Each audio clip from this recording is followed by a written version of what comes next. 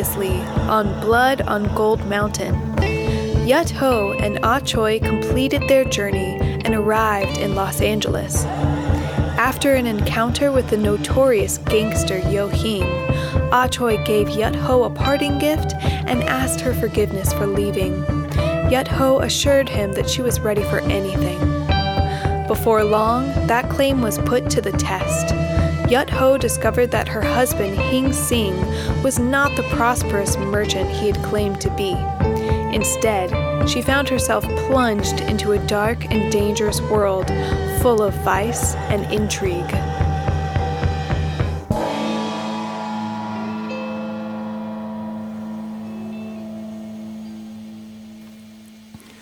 Each morning when he arrived at work, the first thing Lee Yong did was to check the juk. It had to be the right consistency, perfectly smooth and even, with body, but refreshingly light.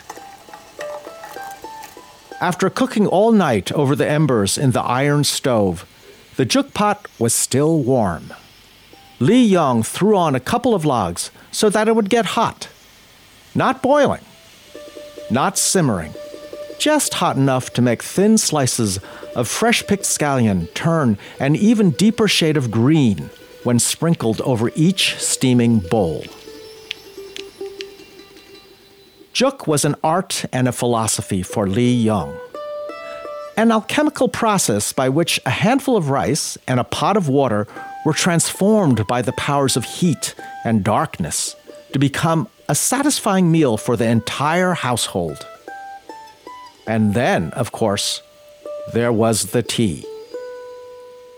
The first cup was always a special time for Lee Yong, who took it alone in the kitchen before anyone else was around. Today, it was even more special than usual. A shipment of boleh had just come in from Hong Kong. There were several cakes of the stuff sitting on the rough wooden counter, like a stack of fat saucers wrapped in paper. Lee Yong tore one open without ceremony and broke off a piece from its edge. Each cake was made out of 1,000 tiny tea leaves, compressed to form a solid disc, and then dried. This one was hard as a rock, but Lee Yong was pretty strong. He took the broken piece, placed it in a teapot, and rinsed it with a splash of scalding water. Then he reached into his pocket and withdrew a folded piece of paper. Inside were 6 little white flowers. They were chrysanthemums, grown during the rainy season by Lee Yong himself, and dried during the long, hot summer, which was finally coming to an end. He looked at them lovingly. Then he tipped them into the teapot and poured in the hot water. The air was filled with a scent like sun and raindrops, with a hint of spring. Lee Yong closed his eyes. The lady of the house was up earlier than usual. She was sitting at the dining room table when Lee Yong brought in the tea. He poured her a cup and asked her whether she would like any breakfast. The juk, he assured her, was ready. Honestly, said Yut Ho, who had not slept and had no appetite, I think I'd rather have you tell me what the hell is going on around here. Lee Yong looked at her. She was drawn and pale, with her hair tied back in a loose ponytail instead of her customary bun. Her outfit was one he had never seen before. A travel-stained tunic of rough-spun cotton with matching trousers. She looked smaller than usual, more compact and solid. Her eyes had the aspect of coals that had smoldered through the night, dark and silent, but so hot that anything they touched was liable to burst into flame. I'll tell you what I know, said Lee Yong. Just give me a minute. He went into the kitchen, picked up his teacup, and poured himself a bowl of juk. This was shaping up to be an unusual day, and change is best faced on a full stomach.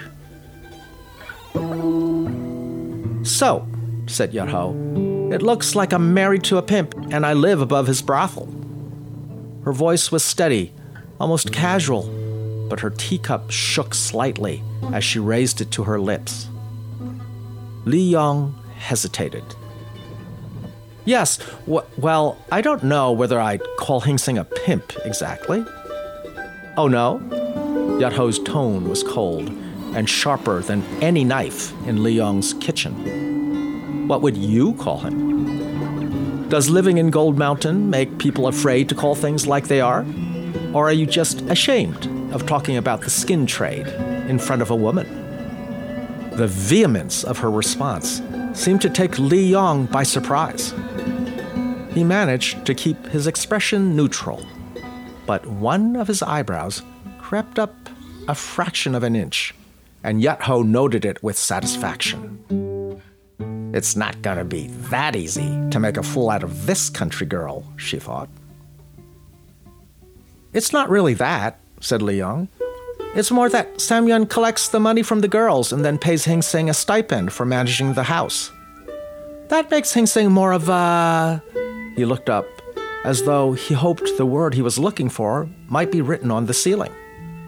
Yat-ho felt a stab of remorse. Perhaps he wasn't trying to make a fool of her, after all.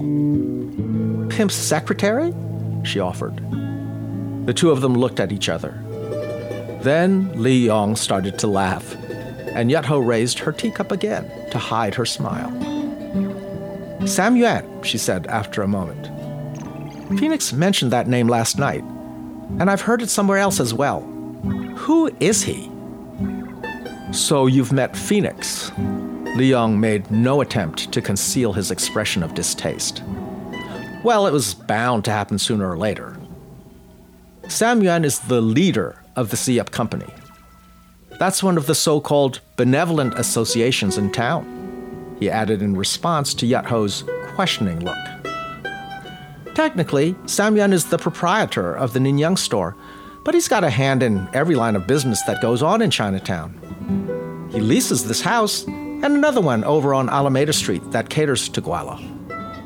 I've actually heard that he owns that one, but I don't think Gua-la are allowed to sell property to Chinamen. Anyway, Sam-yuen is a big figure around here, and he's dangerous.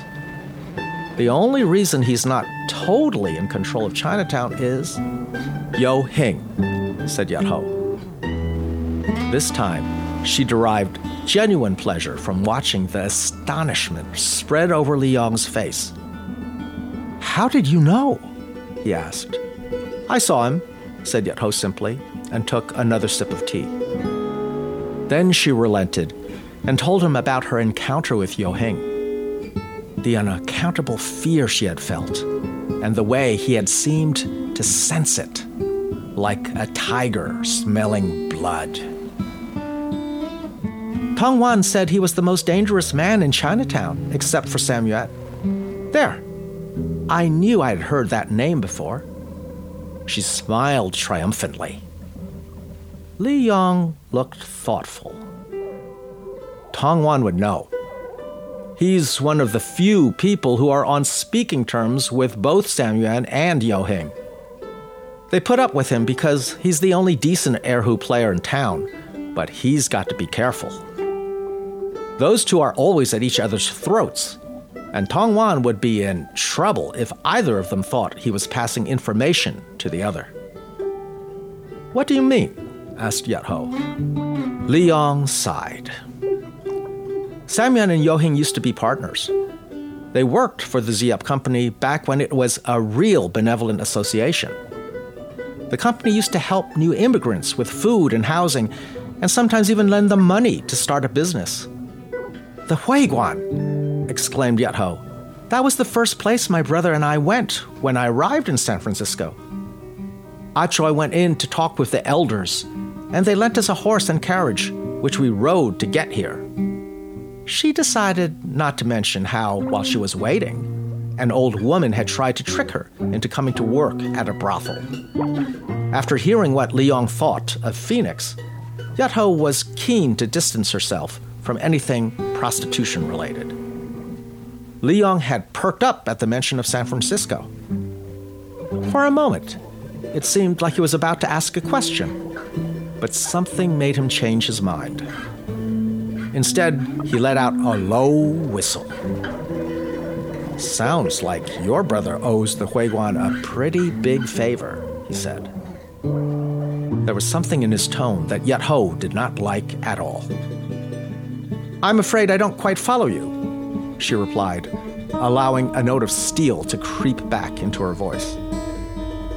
"Please," said Li Yong, "there's no need to take offense. I don't know much about you, but you seem like a strong, intelligent person, and I promise I mean you no disrespect. What I meant was this. The Huiguan is the San Francisco branch of the Ziyup Company, and these days, the Ziyup Company doesn't do anyone favors without expecting something in return." Yat Ho looked at him. He was very young, she realized. Certainly no older than her own 19 years. His build was short and stocky, with the corded forearms and broad hands of a peasant or laborer, but his gold-brown skin was as smooth as a child's. The shadow of a smile seemed to cling to the corners of his long, dark eyes. His white cotton sleeves were rolled up to the elbow, and his lower body was concealed behind a slightly oversized gray apron. He had fine black hair, which he wore in a style Yat Ho had never seen before. Not long and wild like Ah Choi, or short and severe like a Guilo, but somewhere in between. It flopped down over his ears and forehead in an attitude of carefree relaxation. "I believe you," she told him with a silent lift of her lower eyelids. He smiled. "So, Yo-Hing and Sam Yuen used to be partners," she prompted. "Right. They were both sort of lieutenants in the Ziyup Company, which was led by an older man named Sing Li. Sing Li was a decent person and a good leader, but a couple years ago he went back to China. This place has been going downhill ever since. When Sing Li left, he handed over control of the company to Sam Yuen. It seemed like the logical choice. Sam Yuen had seniority, and he had been managing the company's business for years. Everyone thought that with him in charge, things would continue the way they had been going before. It was common knowledge that Yo-Hing was pursuing some unorthodox business ventures of his own on the side. But no one thought he would cause any trouble, least of all Sam Yuen. They couldn't have been more wrong. Yo-Hing is incredibly charismatic. Rumor has it that he first came to Los Angeles to work as a servant in a Guilo household. Now, he's friends with a bunch of influential Guilo. They praise him in their newspapers and bail him out of jail anytime he gets himself into trouble. It's not just the Guilo either. You'd be hard-pressed to find anyone more popular than Yo-Hing on the streets of Chinatown. He's always ready to buy a round of drinks or to back up a friend in a fight. His guanxi is through the roof, and he's got the business sense to back it up. Some people call him crazy. He certainly takes a lot of risks. But even when things blow up in his face, Yo-Hing always seems to land on his feet. Sam Yuen is another story. I'm not sure if he even understands the concept of guanxi at all. At any rate, I've never heard of Sam Yuen buying a round of drinks.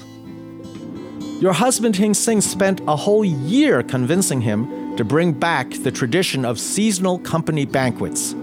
And even then, Sam raised the company's membership dues because he said the members eat too much. He'll spend money when he smells profit, and he can fight like a tribe of demons, but only when he feels like it, and only for himself. In Sam Yuen's world, everything is a calculated transaction, and everyone is in competition with everyone else. Of course, that means that the strongest, most merciless person is destined to rule. And of course, that person is Sam Yuan. Naturally, Yo Hing's approach is a lot more successful when it comes to matters of public opinion.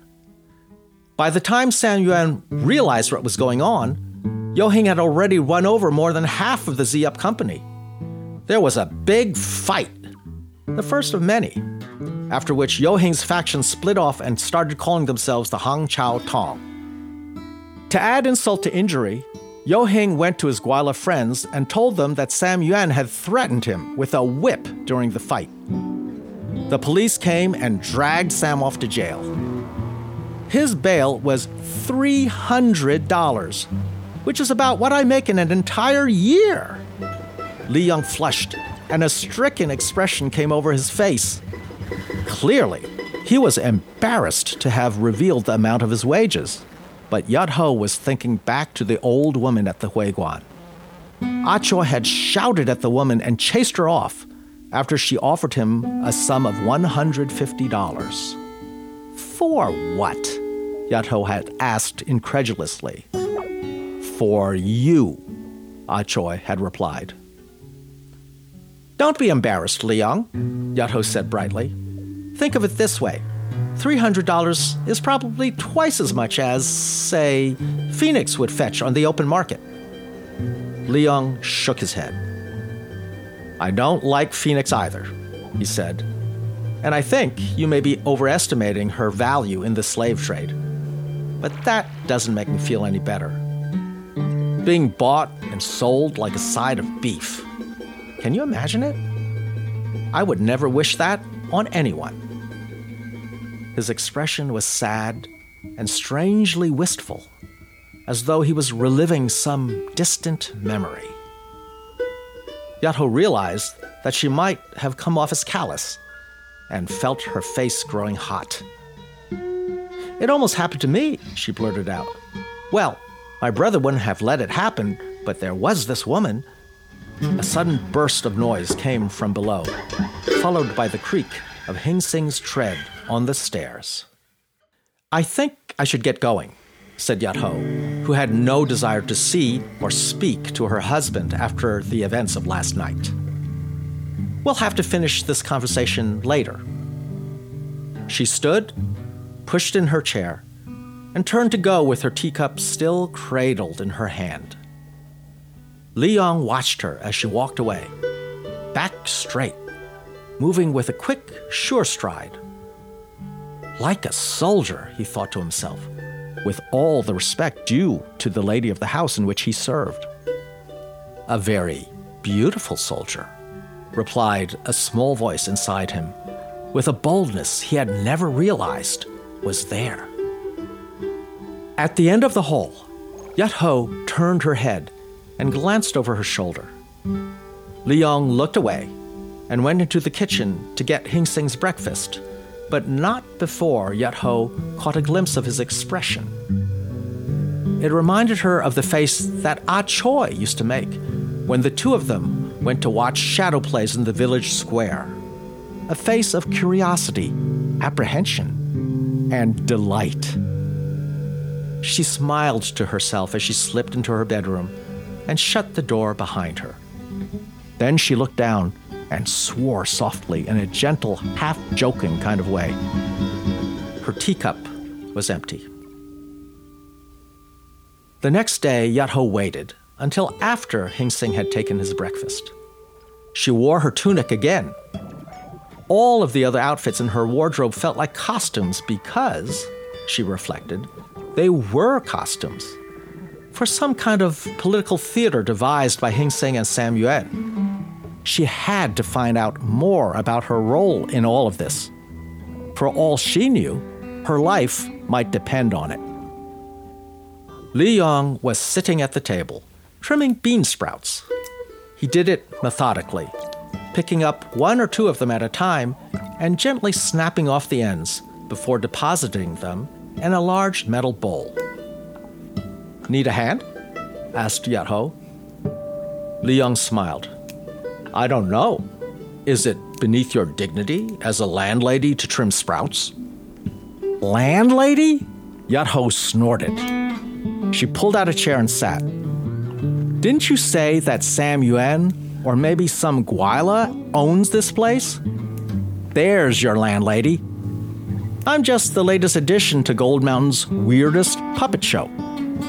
Liang looked up from his sprouts. What? Yat-ho laughed, showing her small white teeth. The other night, Hing Sing came into my room, she said. Liang looked a little embarrassed. That's when I had the pleasure of meeting Phoenix and Jade, Yat-ho continued. They came in smelling of opium and offered me a deal. As long as I dress up nice and make Hing Sing look like a family man at company banquets, I get to live up here, and Hing Sing won't touch me. Now, Liang was politely trying not to look too interested. They offered you that? He sounded dubious. Well, we negotiated and that was the deal we arrived at, Yat-ho conceded. What I want to know is, how likely are they to respect it? There was a short silence. Then Liang gathered up half of the untrimmed sprouts in his two hands and, reaching across the table, deposited them in front of Yat-ho. She picked one up. It was cool to the touch, soft and delicate, but firm too, and bursting with life. The tail of stringy roots and bean shell head each came off with a satisfying snap, and she tossed the smooth white body into Liang's metal bowl. If Jade says that Hing Sing will leave you alone, he will, Liang told her. She's harsh, but fair. Jade does most of the work of running the brothel and has a reputation for reliability. That doesn't surprise me, said Yat-ho. All the same, she felt relieved. It seems like Hing Sing is chasing the dragon in a pretty serious way. Why would a hard-nosed thug like Sam Yuen keep someone like that around? Liang laughed. Hing Sing does like his opium. He drinks a lot too, but he's really not so bad. You're not the one who's married to him, snapped Yat-ho. That's true. Does he force himself on you? Yat-ho was taken aback. She made a noise that might, in a less confident person, be called a splutter. Well, no. What about beating? Does he beat you? Could he? Yat-ho thrust out her chin in defiance. Liang laughed again. Hing Sing wouldn't last 10 seconds against you. I can see that plain enough. Watch out for Phoenix, though. I've seen her lose her temper, and she's got a real mean streak. Long reach, too. Jade is probably dangerous as well. Yat-ho nodded. So Hing Sing is weak, and therefore harmless. Is that what you're saying? Liang shook his head. He's weak when it comes to fights and arguments. When it comes to manipulation and giving people what they want, Hing Sing is strong.